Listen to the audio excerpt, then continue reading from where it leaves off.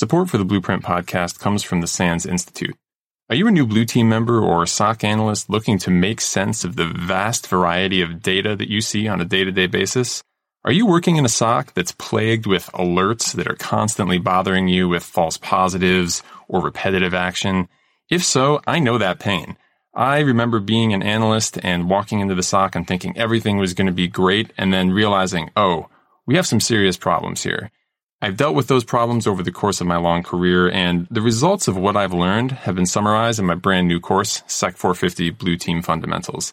If you're a new SOC analyst looking to get a grapple on all of the network and host data that you interact with, improve your analysis technique, learn how to reverse engineer malicious file types that you commonly see in phishing or downloaded from the internet, or just get rid of those pain points from the average SOC, like repetitive actions, drowning in tickets, alert fatigue, SEC 450 is the class for you. Check this course out at sansurl.com/450. Hope to see you in class. This is the Blueprint Podcast, bringing you the latest in cyber defense and security operations from top Blue Team leaders. Blueprint is brought to you by the SANS Institute and is hosted by SANS certified instructor John Hubbard. And now, here's your host, John Hubbard. Hello, everyone, and welcome to the Blueprint Podcast. On this week's episode, we have Ryan Chapman. We are going to be discussing the very, very interesting topic of malware. If you've ever wondered how to reverse engineer malware or why you might want to do so, we cover that and so much more on this week's episode. So today on the podcast, we have Ryan Chapman, a SANS instructor, Blue Team course author, and malware specialist. I'm super excited to have Ryan on the show today. We met a couple years ago. I think it was at a SIM summit, if that's correct. Yeah, that was it. SANS Scottsdale. Yep.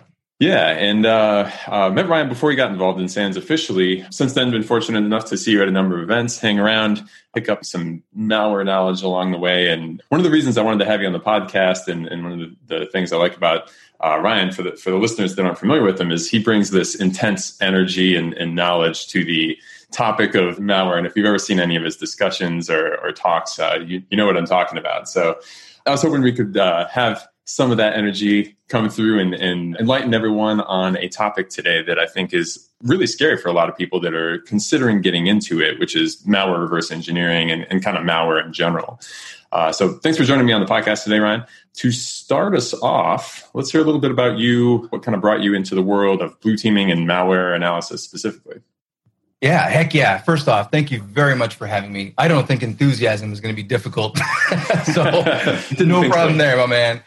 I got a very early start into computing. I had a TI-85 Texas Instruments calculator, back in junior high, and I realized that the assembly-based games were far better, baby, than the basic games. And so I took a concurrent enrollment class at the local college as soon as I hit 9th grade to learn programming. And so I actually took an assembly course. And in doing that, I started developing even more of a fondness for just computers in general. Throughout high school, I lived on my computer. I would work out after school with the jocks, and then as soon as they go home, it was until midnight or later, just sitting up. I was in what we call the wares scene back then, right? Thinking I was cool, But what really got to me in that era was, how are these people able to do all this? When I was living on IRC and Hotline, I don't know if you remember Hotline. That was the blast back in the day. When I lived in those environments, I started realizing, like, these people are putting these things together, these release groups, the courier groups, the way that they conduct themselves. How do they do all this? So I started following like CrackMe's, and I started learning how to use Soft Ice, which at the time in the Windows 9X days was a kernel level debugger. And I just learning stupid stuff, really. But at the same time, it really sparked the passion. Like, hey, this is stuff that even I can do, right? It's very interesting. So I ended up going to school. I got into, I was a technical trainer, a full-time technical trainer while I was in school. So I was running my mouth professionally for 6 years. And while doing that, towards the end of my graduate degree, I had a fella give me a call, and he's a great dude. I'll throw his name, Johnny. I love this guy. But he was calling, and it's funny because really he was bragging. He was bragging about his new job. And he was like, yeah, it's a security operations center, and it's phenomenal. It's like right out of the movies, or it's like I'm reading a book. Our day-to-day workflow is just zany. And I was like, really? So needless to say, a couple weeks after that, I was onboarded and I worked in my first SOC. So working in a SOC environment, it was just phenomenal. I tried to dabble in each and every little thing I could possibly do. Working on a blue team, you see malware all the time, right? You see signs of malware, artifacts of malware. You see all these things. And I had that, which I'm sure many of your listeners have now, right? They're looking at these artifacts and these things going, how do I analyze these? Like, I don't like passing these off. You know, if you have a malware team or a third party that you hand things off to, that's an icky feeling. And you're like, here, can you tell me what this does? I was like, no, I want to do that. So I started pulling things apart. I started with malicious documents, or maldocs, as everyone calls them now. I'll get into more of that at some point, I'm sure. But, you know, I took the GRIM, I took Forensic 610, and it achieved the GRIM certification back in 2014. And it was just because I had malware. It was pervasive. It was all around me. You know, it was ubiquitous. It was all over the place. And I wanted to know more and more and more about it. So the more that I worked in the SOC, the more that I would, you know, people would get malware and I would ask them just like, can I see that? Like, let me do it. Let me help you with that. And I would just, you know, I'd pretend like I knew how to do it. And then I'd learn how to do it. So, yeah, I had no idea what I was looking at for most of it. But we worked together. And as a team, we grew our SOC into more of a malware and threat intel oriented unit just because we were super nosy. So I was at that organization for 7 years. And for 2.5 or so, I was on the SOC. Then I moved over to the CERT. On the CERT, I actually moved to the network security monitoring sub-team first. And that was because they had an opening there first. And I looked at it and thought, well, I know DFIR and I know malware and I know threat intel. And I don't know, not like I do now, of course, but still, you know, I was familiar with them and I dabbled with them. But I don't know anything about running Splunk. I don't know anything about running an infrastructure. So I took that opportunity. While being there, I eventually moved into the DFIR role specifically, which is obviously where I fit better. And that experience, all those things combined and together allow me to have a far more holistic picture of dealing with malware, you know? So when I'm pretty sure that I have you to thank actually for getting my name at some point into the SANS circles based on that meeting in Scottsdale. And I recall the first reaching out on the SANS part was, hey, let's, you know, we're going to bring you onto the blue team if you're interested. And I was like, yeah, let's do it. You know, SIMs and yeah. And then forensics stole me away. So I was like, oh, I love malware. And then, you know, the rest is history. So for me, it was at a young age, I was obsessed with computers, obsessed with computing devices. You know, I was in advanced placement courses in senior year, and I was failing out because I was busy programming my TI-85 calculator. You know what I'm saying? Like, I was programming the calculator for the other people, and I didn't care about, you know, physics course. I just wanted to, you know, get the calculator to do what I wanted. And that really evolved, you know, into what we really deal with so much in incident response and dealing with these threat actors in some way, shape, or form often deals with malicious software, right? Either how they're getting in, the initial infection vector, when they're moving around, like all the above. You know, there are tools and resources. And so I just really wanted to understand that better. So for the past 1.5 years, I moved over after 7 years in that SOC CERT environment. I moved to Cylance, which is now BlackBerry. So our security services, formerly professional services, consulting group, we're consulting, you know, just same as your CrowdStrikes and FireEyes. We get cases each and every day. They come in, a lot of ransomware stuff. And I've been talking a lot about ransomware these days. I'll get into all that. I'll digress for now. But, you know, in our role, we actually have a threat research / malware team. My job specifically, if I come across a legitimate malware sample, is to pass it to them. But that harkens back to what I was just talking about, right? I'm like, I don't want to just give it to them. Funny story, Anuj Soni, a fantastic human, he is a co-author of Forensic 610, and he is on our threat research team. So day in, day out, he deals with malware. That's his job, right? For me, I come across it all day long, and as time allows, I rip it apart, you know? So I like to, you know, be in the trenches in that IR realm, but I also love the fact that we constantly find new stuff. And so, yeah, that's where I am now. I'm loving consulting, absolutely adore it, especially being in all these different environments, seeing all these different types of attacks and learning how and teaching others how to thwart this stuff. You know, it's like, hey, this is silly. Let's just get rid of this. It sounds like we have kind of a pretty parallel path. Maybe I wasn't aware of, but yeah, I mean, I was, of course, as anyone, I think, back in the day, into the TI 83, 85, 86. I think I had an 86. The calculator games in math class, I had like a Mario clone and all that kind of stuff. And I was how do I program this, right? And doing all that kind of stuff instead of learning like I should have been and then going home and playing with computers. And also in 2014, I also did the GREM, which is kind of what brought me into this world as well. That was my first science course I ever took. And so I was like, oh, this is awesome, right? Came back. I'm like, I got some malware superpowers now. This is super cool. So yeah, I mean, that kind of experience, I think we definitely share on that. In your consulting career now, what are you seeing as like some of the more prominent trends in stuff that's popping up now in terms of, I guess, the goals of the malware and styles and things like that? So number one, right off the bat, and I've been doing I actually have a SANS webinar that just got scheduled for like a week or two from today. Apparently I better get on it. Human operated ransomware is the term. I believe Microsoft coined that. So I've been referring to it as HORA, HORA. It's not a great acronym, but ransomware groups like Maze and Ryuk and derivatives of them and teams that are now joining up with them, like the GandCrab folks who are joined up now officially to the Maze cartel, as they call themselves. Like, that's not ominous, right? That is so common. It's ridiculous. We're dealing with it day in and day out. But whether it's in those attacks or whether it's in attacks that just, whatever the wide net approaches in phishing, someone clicks on something silly and then something dumb happens, we're finding so much that we have the common info stealers or the banking Trojans, as they were originally known. So you have Imitet and TrickBot and QuackBot, or QBot if you want to call it that, or IcedID, those types of things. We're seeing those all over the place. And then on top of that, we're also seeing stuff that you download from GitHub or could easily do so right now. We see so much open source malware and the Windows environment, which is most of the cases we get in because, well, duh. Just in general, we see so much PowerShell, so much malicious PowerShell. It, was the new thing in 2015, 16.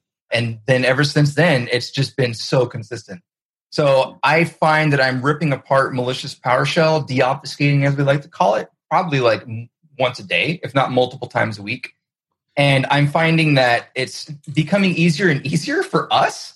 When we come into an IR, the BlackBerry team, we have, our attitude is more like, yeah, we're going to find it. Like, don't worry. But it's not just because, hey, we think we're good, but it's because we also know we're seeing the same thing over and over and over. And once the attackers are getting in, and they're also leveraging, of course, CVEs related to network appliances. I'll try not to throw out some of the big names, but if you name your three biggest, most important network appliances or remote enablement, without giving away names, if you name them in the past 6 to 12 months, how many CVEs have they had? And we are seeing those taken advantage of for initial entry. And then, we're seeing just like Mimikatz in an environment. It's so common to see, process hacker and Mimikatz like over and over and over and over. As far as the malware realm in general, we're seeing a lot of repetition over the past 2 or 3 years. There's not a ton of evolution. And while there is, of course, and I have some to speak to, we just ran across one yesterday. I was like, this is awesome, and it's perfect to talk about. But we're seeing a lot of that repetition. So there are already so many articles out there. There are already so many training videos or whatever, or dissections, if you will, or technical deep dives, as we like to call them, right? Because that just sounds cool, on all these things, Imitet and TrickBot, for example. And then right after those are deployed, we see Cobalt Strike so often. And on the blue team, right? How often do you see Cobalt Strike? All the time, right? We see it with everything. I don't know what percentage. I can make one up, but who cares about that? So we see the same tools over and over and over. And while there may be, of course, adjustments and changes to maybe the initial vector or maybe one of their password dumping methodologies or what have you, we still end up seeing very, very similar payloads within environments. And for me, it's actually, it gets a bit boring, if you will, because from the malware analyst side, you identify a new family or an evolution of a family, right? And it gets named based on typically just indicators or strings in the darn malware. Like, oh, this is Divergent, which I want to talk about later, coming up.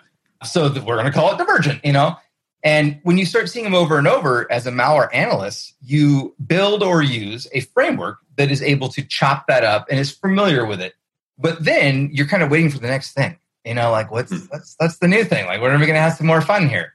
So, and we're also seeing a lot more evolutions of previous families than we did in the past. So, for example, I actually had a case, and this is awesome, right? This is like why I love IR, one of the things. And in the case, we found this ransomware, and it looked very, very similar to a previous ransomware called Buran. At least I'm calling it. I don't know how to pronounce it officially, but Buran. But this was different. And long story short, it then ended up being an evolution of that. It's called Zeppelin. The BlackBerry Threat Vector did a whole article on it. And I was like, dude, that is cool, man. Working on the blue team side, I ran into it by mistake, right? I wasn't hunting for the client today. We got hit with this. And I said, hey, that sucks. And then we looked at it and it was like, cool. And then we were like, what's the differences? And then you learn to, identify what's been changed and so on and so forth. And that's what really keeps, fuels my passion, is that evolution. So yeah, that's what we're seeing a lot of. We'll be back after a quick break. If you're enjoying this episode, then you're undoubtedly interested in building the strongest security operations team that you can. For those who want to go even deeper, did you know that SANS has not one, but 2 courses that cover security operations centers as well? For the leaders, managers, and directors out there, my co-author Mark Orlando and I offer 551, Building and Leading Security Operations Centers. This course covers building your team, your physical and virtual workspace, getting the right data into your tools, and then focusing on security priorities through everyday execution of important security tasks and building the best SOC team possible. For the technical practitioners out there, my course SEC 450, Blue Team Fundamentals, Security Operations and Analysis is designed to cover everything you need to jump in being the best SOC analyst that you can be. We cover important data types, SOC tools, security logs, malware, analysis technique, automation, and much, much more. In addition, if you want to prove you can deliver the best on any security team, both courses have an accompanying certification available from GIAC. That's the GSOM for 551 and the GSOC for 450. Check out both courses and free demos available on the SANS website. You can get registered today for an in-person course at one of our many events, or go to On Demand and take either class anywhere at your own pace. Thanks for listening. It's interesting you see, there's not a whole, in terms of the families that you see, you're kind of seeing a lot of repetitive families of the same types of malware, but those families themselves are evolving slowly. For people who are wanting to get into this and are as excited about doing this, I think we've probably made it clear that the benefits of doing so, right? We all know we're going to be seeing this forevermore, right? There's no end to this. What are some good first steps that someone can take to start to learn these different families and start to get familiar with the tools and such to start walking down this path? Yes, I personally believe that of the various realms of digital forensics and incident response, right, of overall DFIR, as we call it, I think that malware analysis has the perceived highest steep in terms of learning curve. Mm-hmm. And the reason I believe that is because a lot of times what people see are folks in a debugger or in a disassembler. They see IDA or they see Ghidra or X64 DBG debug, right? And they're like, oh, what is all that, right? What's a register? Well, I don't know. What's an EAX? What's all this? However, it's far more accessible than that. So the go-to that I always recommend is Practical Malware Analysis, a textbook that most people are familiar with and have heard about. The PMA, it was my Bible for many years. I absolutely adore it. And it was published in 2012. Man, that's 8 years ago, right? That's a while ago, but it is still so relevant. It's a phenomenal read. So I really love PMA. There's a fellow named Sam Bone. I'm not sure if you're familiar with Sam. He teaches out of the San Francisco City College, and he is another fantastic human being. I've gushed over him. I even have a YouTube video where I just talk about his website and how cool it is. I'm a bit obsessed. I can't wait for him to hear this and be like, dude, again with this? This guy's weird. But he has a practical malware analysis based course on his website, samsclass.info. And by the way, along with literally hundreds of other classes that are completely free, are completely documented, including the labs and including in the past couple of years, YouTube videos for all of his various sessions. But anyway, I'll digress on my love for Sam. In his class, he basically gives you a structure and labs to follow. And it's like, hey, you read this part of the book and then you come do this. Then you go read this part of the book and then you go to this. That is my number one. I always tell people, do that. That is your first step.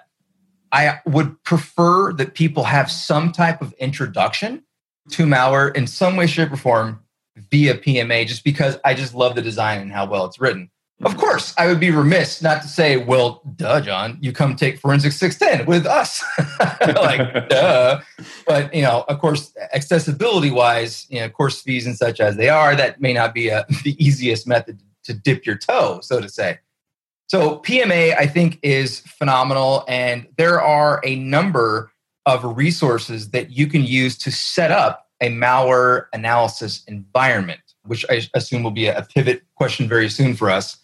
And while setting that up, one of the best things to do, I find, is to essentially go through the listing of tools as you're installing them, identify and categorize, what types of threats do these deal with? Are these for malicious documents? In other words, a Word file, an Excel file, which, by the way, I forgot to mention, we see those constantly, oftentimes as an infection vector via phishing. It's probably will always be. I don't know when that will change.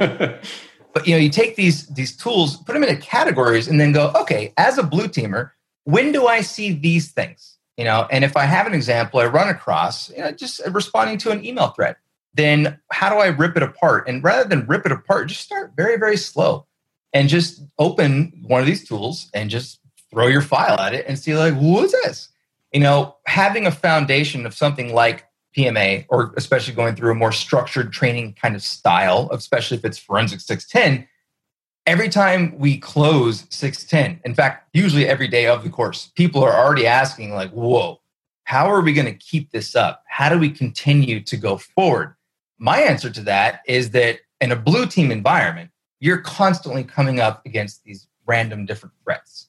Whether they be the exploit kits of yesteryear, I say of yesteryear, they're still common. Like, you still see exploit kits, but I mean, it's not the same at all. Not anything like it used to be. Not even close. Yeah. So whether it's an exploit kit or a mal document or literally just a .exe, a portable executable in Windows, whatever it is, just to take that, set it aside if you don't even have hours at work to deal with it, or if you have research hours, that you use that to try to analyze these things. So yeah, my stepping stones for myself literally was PMA and Grim. I mean, that's how I did it. And I love that resource. There are other great resources out there. I have some courses on pluralsight.com, and there are some great guys. Tyler Hudek was over with the Trusted Tech Group. He's phenomenal, and he has some malware courses on there. OA Labs has some fantastic stuff on YouTube, although it's a little more on the advanced side. It's not so much dip your toe type of situation, but they have some great content there. So there are a lot of places to go to see malware being broken down, but I find that the first foundational type of stuff is not as commonly covered. And I see it more as you basically have your textbooks, and I have a shelf full of them. I just prefer PMA as my number, even though it's so old, as my number one. But then beyond that, when you go to watch things on YouTube, it's like, here's a complete breakdown of Imitet, in IDA the whole time. And you're like, whoa, dude. So I think it's important to start with a solid foundation like the PMA book. I don't get any proceeds for this, by the way, or royalty for mentioning the name. I've said it like 10 times already. I just love it. Yeah, no, that's one of the books I always recommend as well. And, same exact progression as you. Like, I read that book. I was like, this is super cool. I think I can actually do this. Took the class, and that kind of set me off. One of the things I noticed, and I still kind of tell this to students all the time when I'm teaching 450, and I also have some labs on this, is like, most of the stuff you will do, at least in my experience, like every day, is taking apart a malicious document, like finding the link inside a PDF, right? Is there a malicious macro in this thing? Is there an embedded object that's a file that you're supposed to double click, whatever it is? There are probably like 5 tasks that like 90% of what you will encounter day to day will fall into. And those things aren't really that hard to do. Like, you run some kind of script that extracts the macro. You run some kind of tool that takes apart the PDF and tells you, hey, look, there's a link in this. And like, you don't have to open it. You don't have to do any of that kind of stuff. Those are the things that I often point people towards and say, like, don't worry about disassembly, decompilation, all that. Yeah, like, you can do most of what you need to do day to day on that kind of thing. I listed some there.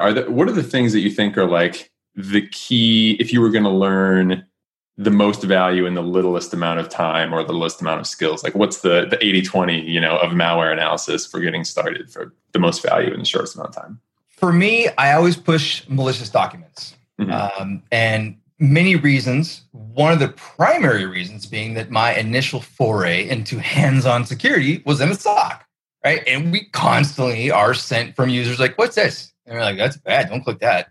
That sucks. Like, well, why does it suck? Well, let's go find out. So I absolutely recommend learning how to deal with malicious documents to the point where this previous in-person DEF CON, I got to run my first DEF CON workshop. And I ran a 4-hour workshop. I have it on GitHub, actually. It's a step-by-step PDF. So I have a couple workshops on GitHub. The one that's on there for I call them carrier files as opposed to Maldocs a lot personally. So it's called Carrier File Workshop. But when you start pulling those apart and realizing these are not really difficult to analyze. Going back to your question on what are we seeing, we're seeing so much of the same type of malicious documents. A .doc file, docx, what have you, that just has malicious VBA. The levels of obfuscation, of course, can differ, but once you learn to analyze it and to step through the debugger in Microsoft's own VBA editor, I do 99% of my Word document analysis in Word. I literally double-click the thing, I Alt F11 to open the developer, the VBA editor, and I just step through the darn thing. That's where I do most of it, Yep. Ripping those things apart becomes a lot easier when you start to understand their structures. So I recommend that folks who are in, for example, a blue team environment or especially a SOC environment, that you grab those carrier files, those Maldocs, and you start to just Google around, do some research on how to analyze them. Whether you're looking at my workshop, I have a big, long PDF, or whether you go with whatever resource, it is really, really eye-opening to see, for example, the structure of a PDF. Many people don't realize that they are primarily ASCII-based, that they are textual, that you can take a PDF, drop it onto a text editor, hopefully within a secure environment in general, by the way. More on that coming up. And just be able to see where the objects are. And then once you start realizing how the trailer and the cross-reference table point to the root object. The root object literally has a number, often object 1, not always, 1, 0 object. Okay, what does that include? Well, it points to the pages in the document. How does it do that? Well, it literally says, to find pages, /pages, and then go to this object. Object 50R. R means reference the object. Go to number 5. Pages are in there. And then the streams where the binary data may be included. That is, it may be like, it's all hexy and crazy. It uses very, very common. There's 15 or so decoders and encoders, but often it's the same 2 or 3. And you'll learn how to decode those and how to utilize those. And there are many tools you can just use. PDF Stream Dumper, for example. Take a PDF, drop it on there, and go just Google PDF Stream Dumper analysis, right? PDF file format. And you'll realize that within just a couple hours of research, you'll have a really good idea of what PDFs are all about and usually how they're weaponized, which these days, as you mentioned, is usually just a URL. That's the quote unquote weaponization. Of course, JavaScript can be in a PDF, so you'll learn that too. But you get the idea. The idea is that when you have these documents that we come across all the time that are malicious, it may seem like, I don't know anything about programming. I can't deal with that encoded VBA. Yeah, you can. It's really not hard. The basics of debugging, learning how to literally set a breakpoint on the first thing that happens, and then just start hitting step into, and just trying to realize these variables are filled out as it's running in runtime. And I have no idea. It's super obfuscated. The variable names are 572. I don't know what that is, right? Who cares? What does Microsoft's VBA editor tell you the value is in that variable right now? And you're like, it's 17. I'm like, okay, keep going. It's really not that hard. So I always like to start with Maldocs. So when it comes to you mentioned opening them in Word, right? Obviously, you're doing this in a secure environment. People who want to create this kind of a thing so that they can download these and kind of step through a debugger and all that kind of stuff. What's the actual setup that you would typically use for bringing a malicious file into what I assume you're going to say, a virtual machine, and then making sure that there's no reasonable worry that it's going to escape the virtual machine? And, what are the precautions you take? What's the VM setup you use? Yes. So I was waiting for this part because I love showing folks that it's so easy to actually get this set up. So first off, foundationally, I prefer to do any and all malware analysis on a Macintosh computer. And there are many reasons to that, aside from the fact that the terminal and having GNU-based tools at your fingertip, and I don't like Windows Subsystem for Linux, and permissions are a blunder in that thing. Aside from all that, when you're moving malware between VMs, they're going to hit your host. And if your host is a Windows machine, if your host is a Macintosh machine, I mean, obviously, your risk factor is far lower. Right. On top of that, I have officially a secondary Macintosh laptop that is just for malware analysis. Now, many people cannot go out and buy a secondary or a tertiary. I just wanted to use that word. I like that word. Very fancy. I threw it in for no reason other than to hear me say it. I love that word. A third laptop or computing device just for malware. But if you have older laptops, even older Windows laptops, cool, do it on there. You want to avoid as best as possible infecting your personal machines that are daily drivers, if you will, your gaming rigs or something, right? Let alone your work computer. Like, don't be the infection vector. How'd this happen? Well, I was analyzing this thing, right? And then I double clicked it. Yeah, no good. So that's first and foremost. I love doing things on a Mac.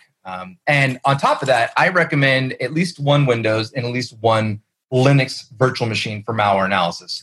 The Linux side is made easy by Lenny Zeltser and a couple other folks who are working on the Remnux distribution. So Remnux, REMNUX.org. It stands for Reverse Engineering Malware Nux, like, Linux. So it is a phenomenal distribution. All kinds of amazing tools already baked in. Newer version just came out after a number of years with a primary, point version.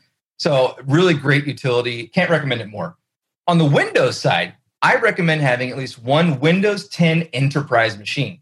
Now, that is because most of the malware that we're going to be dealing with, in my realm at least, is going to run within an enterprise environment, right? So I literally want Windows 10 Enterprise. Now, all you really need is Windows 7 or Windows 10. I also recommend having multiple versions of Windows. At least a 10 or a 7 would be very, very handy. But in order to get a Windows VM, it may be easier than most people realize. First off, if you have access to an MSDN license, well then, just grab a key, and you can literally download Windows 10 or 7 from Microsoft. I'm not sure if folks are aware of that. It's Windows 10 ISO Microsoft, and it takes you right to the link, the legitimate link to download it, right?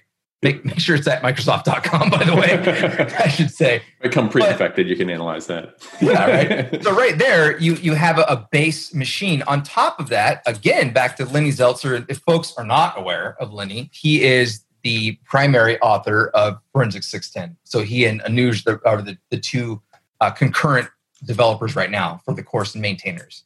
Lenny has a great article. It is called How to Get and Set Up a Free Windows VM for Malware Analysis. It can't get more simple, more direct than that, right? I'll read it straight out to you. And in his article, which is just on his website, zeltser.com, he shows you, like, hey, you want to get a virtual machine. And if you don't have access to a license, Microsoft provides test virtual machines. And many folks are aware of this because, we can get VMs to do fun stuff with. So he gives you exact directions here on how to do it and how to choose which version you want and such. They do have a 90-day limitation technically. I'll leave it at that. So when you have the Windows VM, you are then going to need to fill it with tools.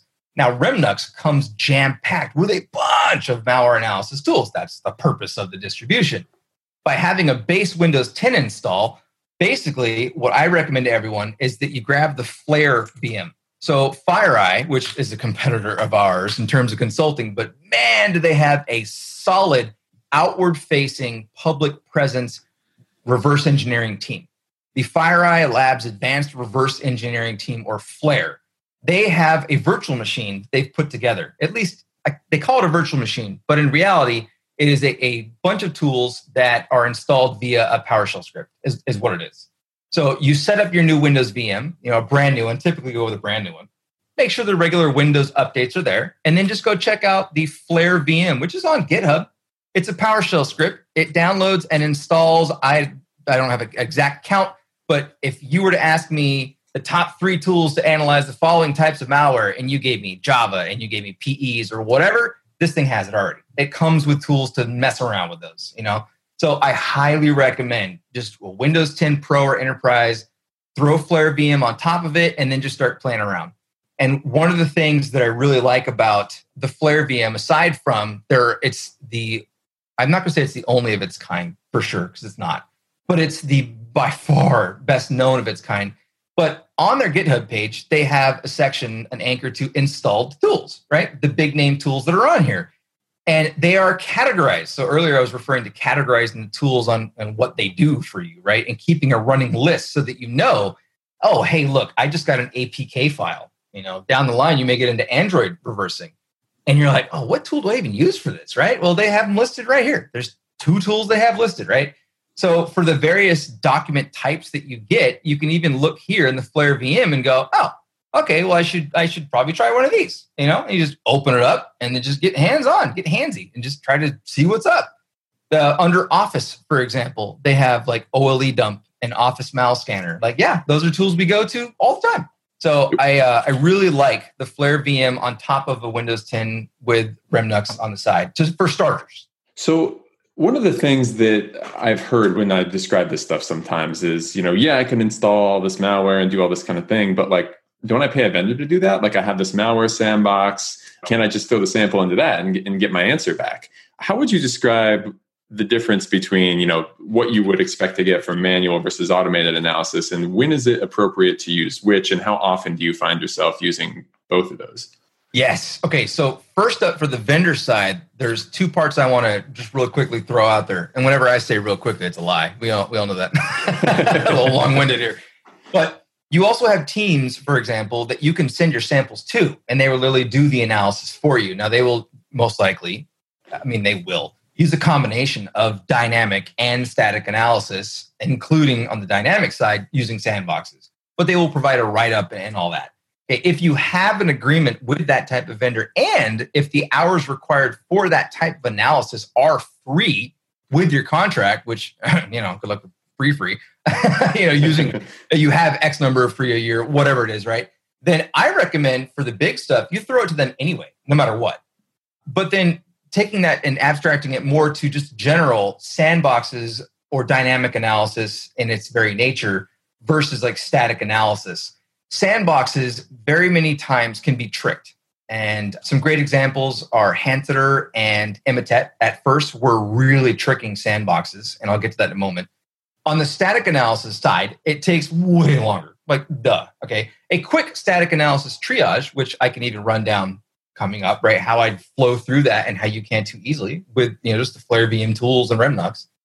But it's not that difficult. And I want to explain how just finding strings or deobfuscating strings with the Flare team's Floss tool, which obviously is in their distribution. You see imports that, for example, PEs, which are just names for .exe files, right? A portable executable is the official name. You see the libraries that it's using and you go, oh, right away, I know it has access to, it's going to import these X number of libraries and within them, these particular functions. And that should really give you a heads up as to its overall capabilities, right? If it imports WinSock, well, duh, right? We're probably going to be doing something with networking, right?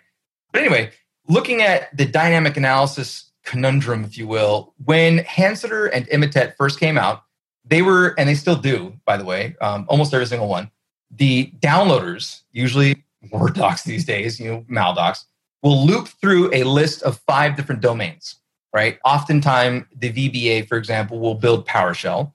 The PowerShell will literally just loop through 5 different domains. It will try to download a sample from the first URL, right, at a particular domain. And if that fails, it goes, oh, that sucks, and then moves on to the next.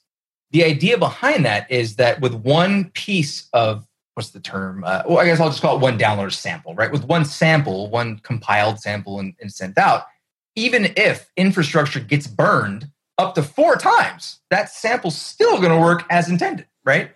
But automated sandboxes at first, they were running into the issue of, in the PowerShell code that's often used for this looping, what it does is it goes, okay, can I hit the first URL? Cool. Can I download the file? And is the file over a certain size? In other words, did it actually download and not just give me a 404, right? The code checks length usually of bytes for the stored file.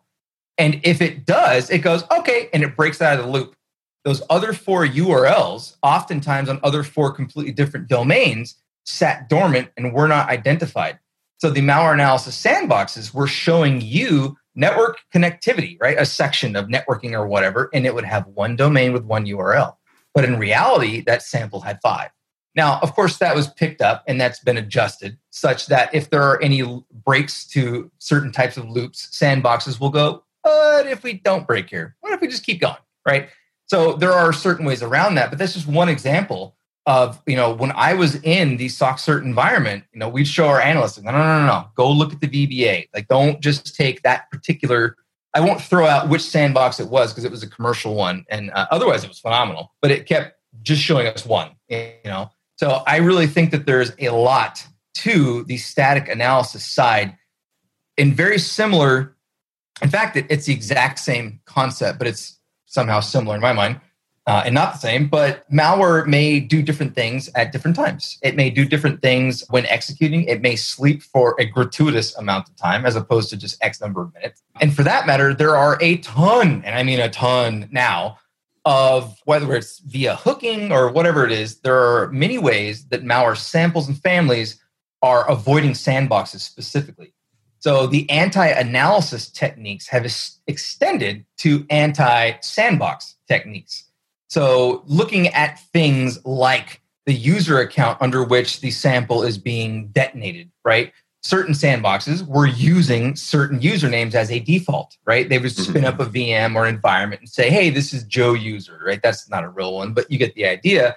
But would always use certain artifacts that would always be the same. So the malware was looking for those and going like, oh, hey, look, this is probably the FireEye sandbox. This is probably CrowdStrike. This is probably BlackBerry. Let's just not run right now.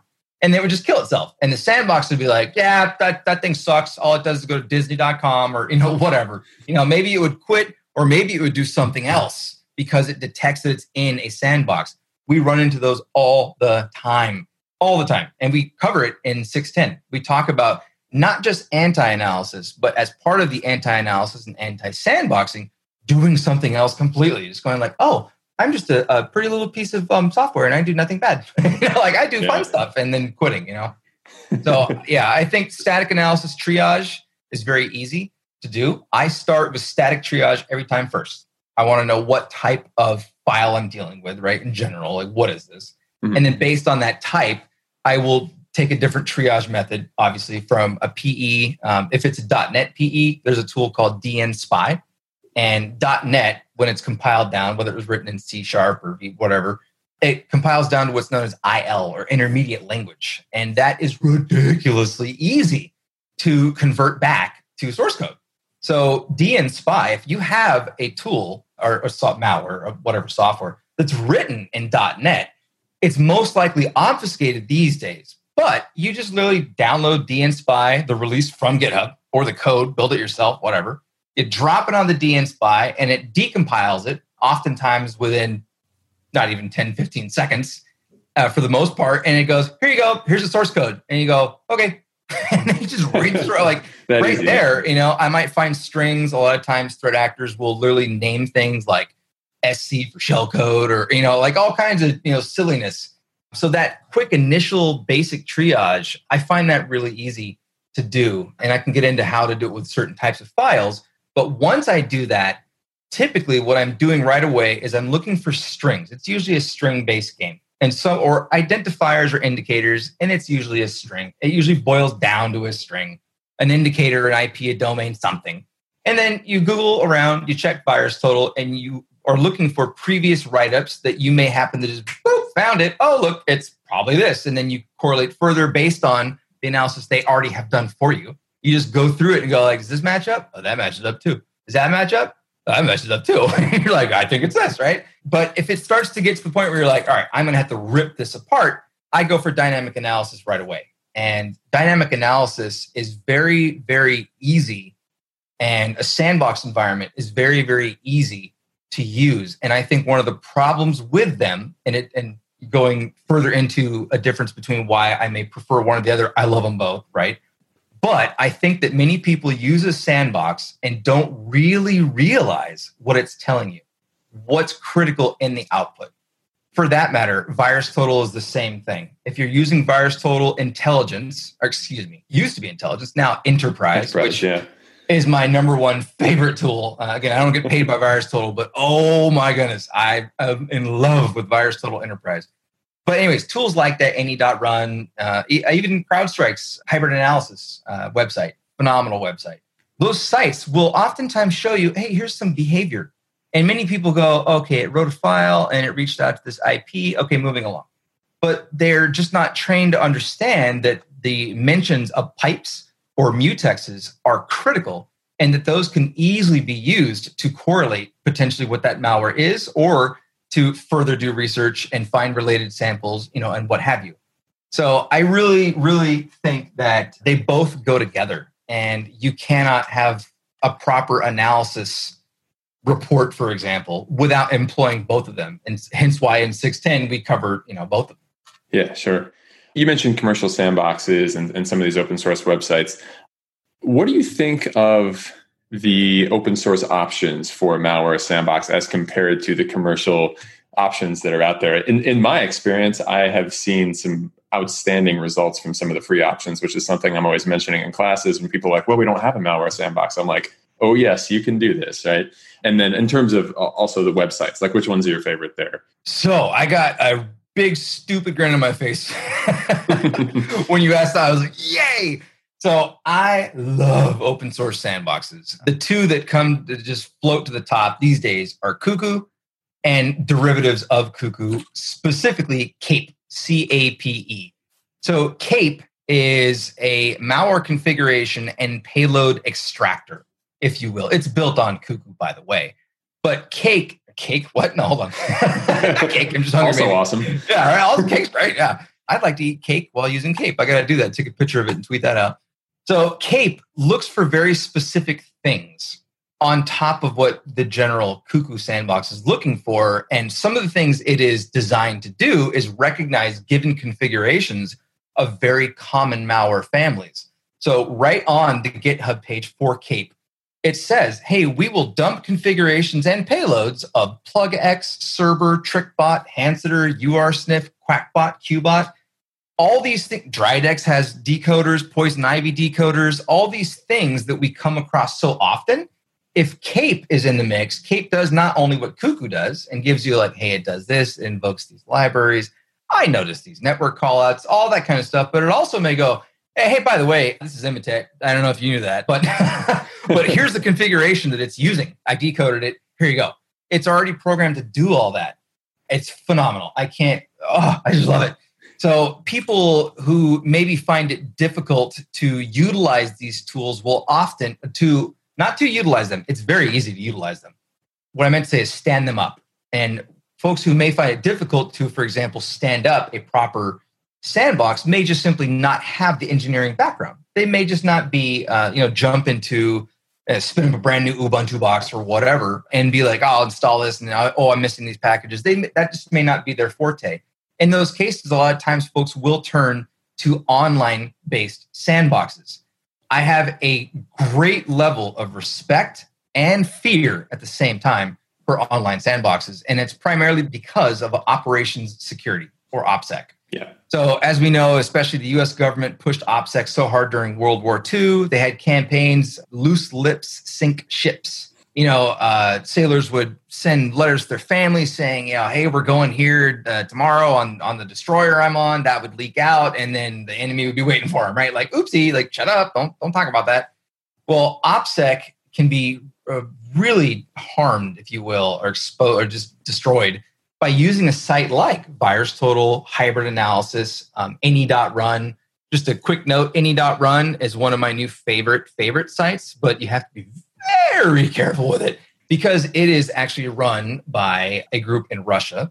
I'll leave it at that for your imaginations, but you're literally sending your malware to Russia is what you're doing.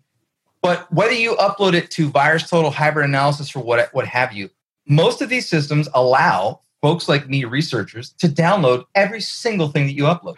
If you have an enterprise account, and I actually have a researcher account, I have a personal account that gives me access to enterprise via VirusTotal because I reached out to them and I was like, I love you so much. Can I drop your name everywhere and you give me cool, fun stuff? So even without BlackBerry behind me, I can pop in everything you upload. I can grab forget about me. I'm just a IR guy, right? But threat actors can grab it. And so you have many people who say, well, I just got this Word document. I don't know if it's bad or not. Let me just upload it to Hybrid Analysis, which is CrowdStrike's Falcon platform, right? Let me just upload it there and run it there. But now you are literally giving out all of that information. Whatever's contained in that sample is now being essentially spread around or shared with the world. So you have to be very, very careful about how you use them. I highly recommend hashing whatever you're looking at and looking for file hashes first.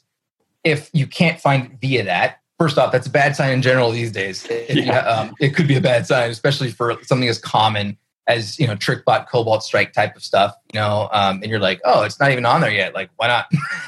Oh, wait a minute. What do you have? I'm the first person with this malware in the whole world. Right? You're like, I'm special. Oh, you're something special. Yeah. Sure are. But, also looking at the indicators that you may just see just by looking at strings and looking in VirusTotal or Hybrid Analysis or just on Google and looking for those things before actually uploading them.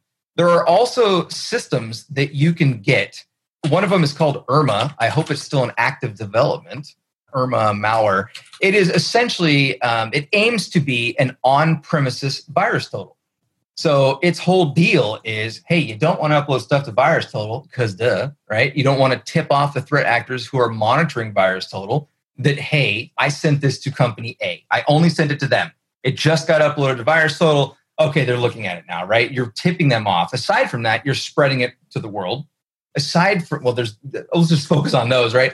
Irma is something, and there are projects very similar to it that runs on premises, right? You can put it in your own private cloud, but the idea is that you run it and it just analyzes stuff based on what you provide it. It doesn't use outside resources, but it can use outside engines.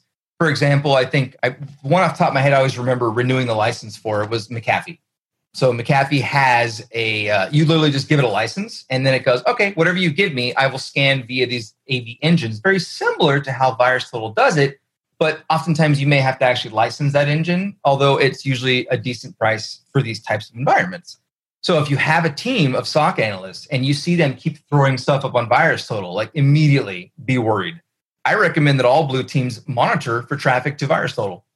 Just VirusTotal.com, hybridanalysis.com, all those submission-based sites, why are they being used? And if they're being used and the egressing is occurring outside of your SOC cert security teams, like who's doing that? What are they sending there? Because there are many employees who receive documents from joint ventures or clients or whatever, and they go, oh, I wonder if this is bad, and they put it up on VirusTotal. And now whatever was in that document, right? The payroll information, all that stuff. I've seen it all, man.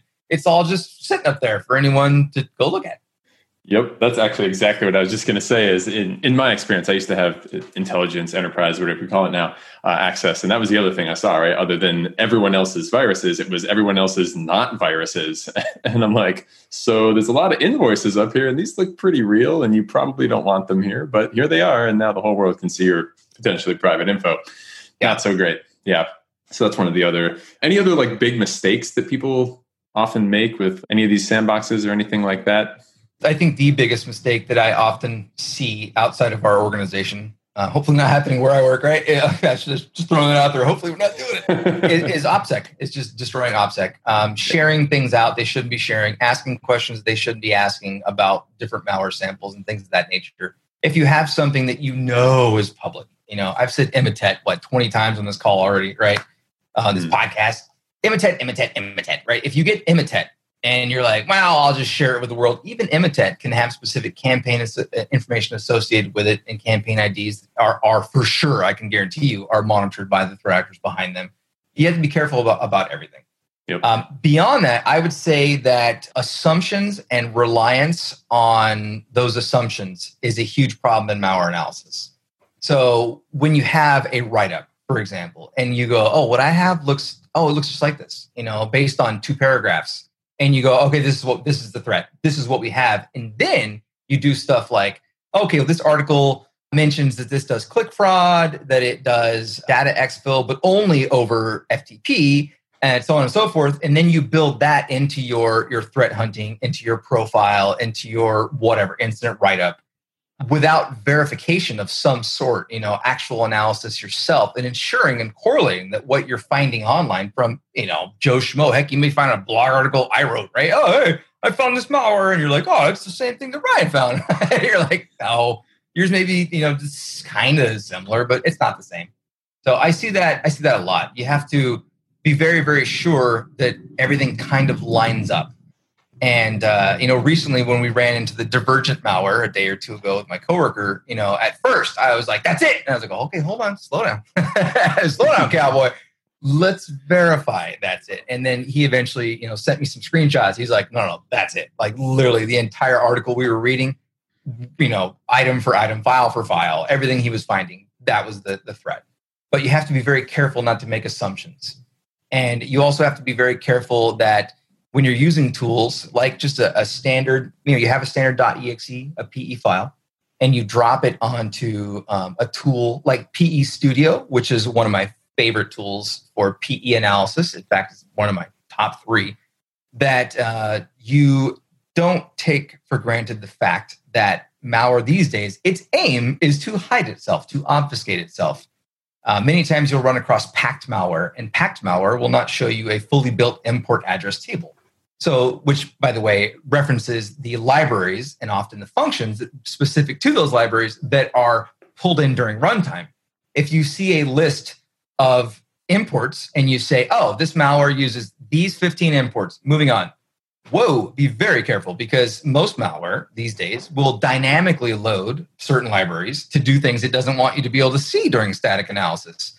So you just have to be very careful that whatever information you get, that you run that to ground. And again, a combination of dynamic analysis, CAPE is awesome, or static analysis is very important. And I'd be remiss if I didn't also mention that as far as dynamic analysis is concerned, I highly recommend that once folks have a Windows working VM, you grab Process Monitor, which is just a standard, what are they, system internals? Is that what I'm thinking of? System internals. Yeah. So procmon.exe, right? Process Monitor. When you run Process Monitor and then you execute the malware, Process Monitor is monitoring everything, not everything, but most of the things, all the library calls, all the file writes, all the registry reads and writes, and all this fun stuff that it's doing. You can actually allow it to run for a couple minutes, stop the execution, and if you export the results by literally going to, I think it's file save as or file export, one of the two, and you choose to save it as a CSV, there's a tool called procdot. So like process, but .dot. And that is provided by the Australian CERT, CERT.au. Procdot, you can load the procmon CSV file, and then it churns through it for a couple minutes. You then tell it which executable or process was actually the malware. You say, like, this kicked off all the bad stuff, focus on this. And then procdot goes, okay, and it builds you this beautiful graph. And it's got these cute little color-coded, I'm colorblind, so the color coding, I'm like, I'm sure it's useful.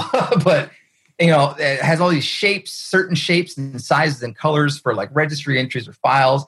And you can literally even click play and watch it like a movie. And it's like the process starts, and then it opens this reg key, and then it writes this reg value, and then it writes a file to this location, and then it moves itself to the app data directory, and then it makes a new task. And like you're literally just scrolling through a graph going, oh, okay, like that's cool.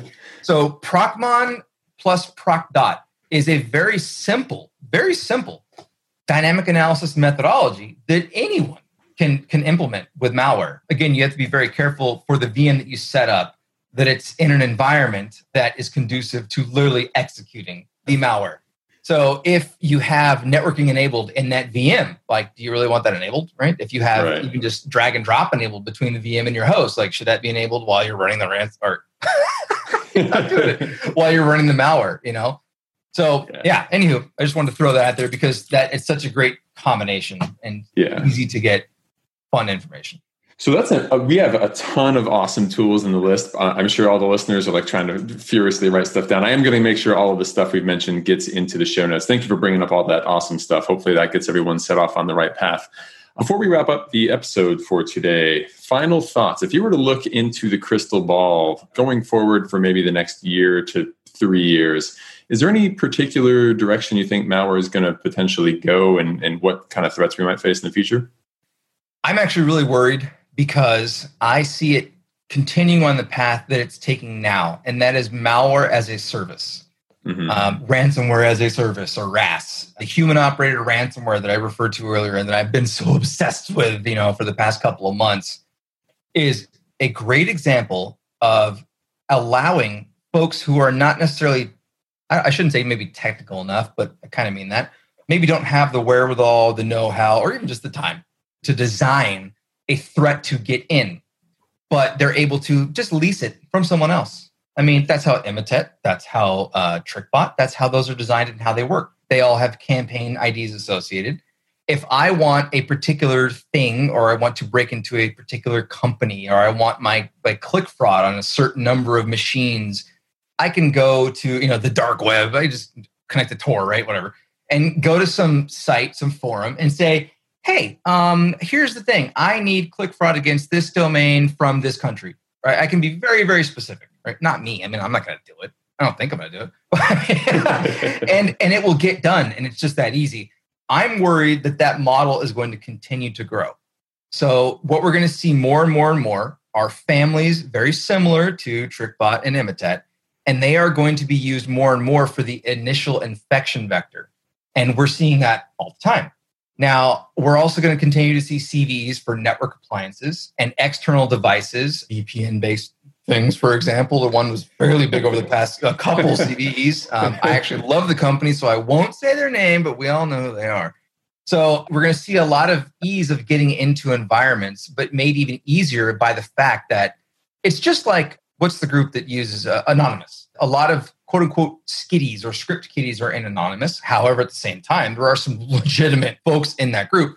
But when they were taking down so many sites via DDoS, much of it was just low-orbit ion cannon, right? They were literally just saying, hey, grab this tool, put this IP in or host name, and hit enter for us, right? That type of design is what we're seeing more and more with malware and entry vectors. And what I see continuing to also be a problem and exacerbating the problem is the fact that while those malware families are being sold as services, and we're going to see more and more and much more money being made from that, we're also going to continue to see the proliferation of open source software for quote unquote pen testers or for researchers or things of that nature. Everyone is scrambling to come up with new ideas, and it has enabled a new world for the blue team, the red team, but also the black hats. I can't recall the last time I worked a large case, on our professional services team and didn't see literally like Cobalt Strike, a cracked version oftentimes. Cobalt Strike, Mudge's tool, and everyone loves and respects that tool. Metasploit, often. We see Metasploit reversed with handlers and Cobalt Strike beacons, and we see all the PowerShell-based stuff. We see PowerShell Empire to this day, even though it's officially been retired on GitHub, it's still being used. All these tools, as they come out more and more and more, it's just going to open up more and more and more avenues for the threat actors for once they get into an environment. At this point, I do not believe that there's any way to prevent any threat actor from getting in. You're not going to prevent them from getting in. If they want to get in, they're going to get in. I don't care. They're going to have to stick to it, but they're going to get in. Once they're inside, at this point, they're going to get wherever they want. It's not difficult. Tools like Bloodhound, Bloodhound is awesome as a blue teamer and understanding defense issues and things like that. And of course, red teams go, crazy for it. Well, why? Because it's too good, right? So we're going to see this malware as a service model. We're going to see a lot of people making money because of it, and it's going to continue to grow. It's going to end up being considered national industries at some point. In some places it already is, I guess. Maybe not reported as such, but, Yep. And we're going to keep seeing all these folks pushing out these awesome tools that can be used for good, but are often being used for bad.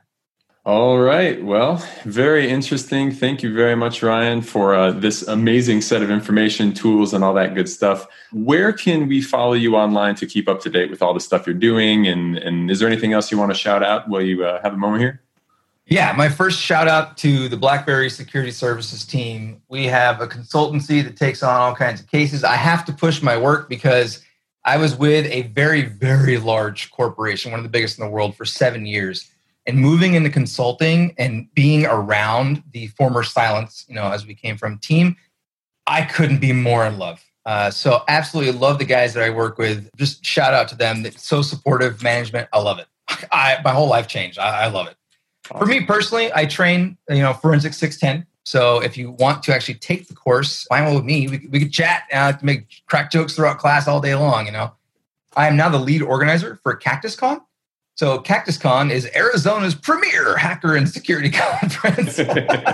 We are coming up on CactusCon number 9, which will be February 6th and 7th. Potentially a 3-day. We're looking into that. So come check us out. And also, I have a website. It's incidentresponse.training. It is literally HTML 0.1. It is horrible. And it's basically just a couple links. And the links, if you go there, you'll find all my stuff. So I have some Pluralsight courses. If you already have a Pluralsight membership, I'm not trying to push the buy my courses. No, if you have a membership, then go watch them. Check them out. I think they're really good, right? On GitHub, I'd love for folks listening to this particular podcast to check out my GitHub page, which is just RJ-Chap. Typically, I go by RJ_Chap. But on my GitHub page, I have various workshops. I have an exploit kit workshop. I have the carrier file workshop. And I have 2 different network forensics workshops. They're PDF files along with associated data that you have to pay attention to. And I designed each of them when I originally presented them. So I'm going back to B-Sides Las Vegas 2015 on step-by-step instructions. So it literally says, grab this file from here in GitHub and then follow these directions. If you want to understand exploit kits, I have a workshop there for you. I love putting that material out, but I spend so much time building them that when you give me opportunities like this, I'm like, just go look at them. They're still super useful. So go check those things out. And then I primarily use Twitter. I like to use Twitter a lot. So I keep up with the InfoSec community there. So I'm RJ_Chap on Twitter. I have some stuff on YouTube. I started doing some Twitch streaming, but it's all on YouTube. All this is linked on incidentresponse.training. So I will at some point enable at least WordPress or something silly. And so right now it's just a couple links, literally on a white background. But go check that out. Yeah. Before we sign out, I just want to say thank you so much for having me here. I love to run my mouth, but I also absolutely love the Blue Team. You come across malware and artifacts all day long. You see a mutex or a pipe that was created. Google it. Go check VirusTotal. Go, what is that? It can tell you something that you didn't know by just looking at that. So, anyone who wants to reach out on a more personal level, I'm completely game to do that. I love discussing malware and Blue Team stuff in general. So, yeah, that's my little spiel. Awesome. Well, thank you for all the links, all the information, and I will be sure to get all of this in the show notes for everyone. I know we had a ton of resources mentioned here. So, yeah, thank you for joining me on the Blueprint podcast, and we will keep watch on all the awesome stuff you're doing going into the future. Awesome. Thank you. Yep. Have a good one. Hey, Blue Teamers, I hope you enjoyed today's episode of Blueprint. If you've got a second and want to help support the podcast, please subscribe and leave us a review on Apple Podcasts. It would be really, really meaningful to us. And if you have any ideas or suggestions, I would love to hear them. Your reviews are going to be one of the best ways to help others find this podcast, so anything you could do would be a big help. As always, thank you for listening. You can connect to me on social at SecHub, SECHUBB on Twitter or on LinkedIn. So until next time, thank you for listening to the Blueprint Podcast.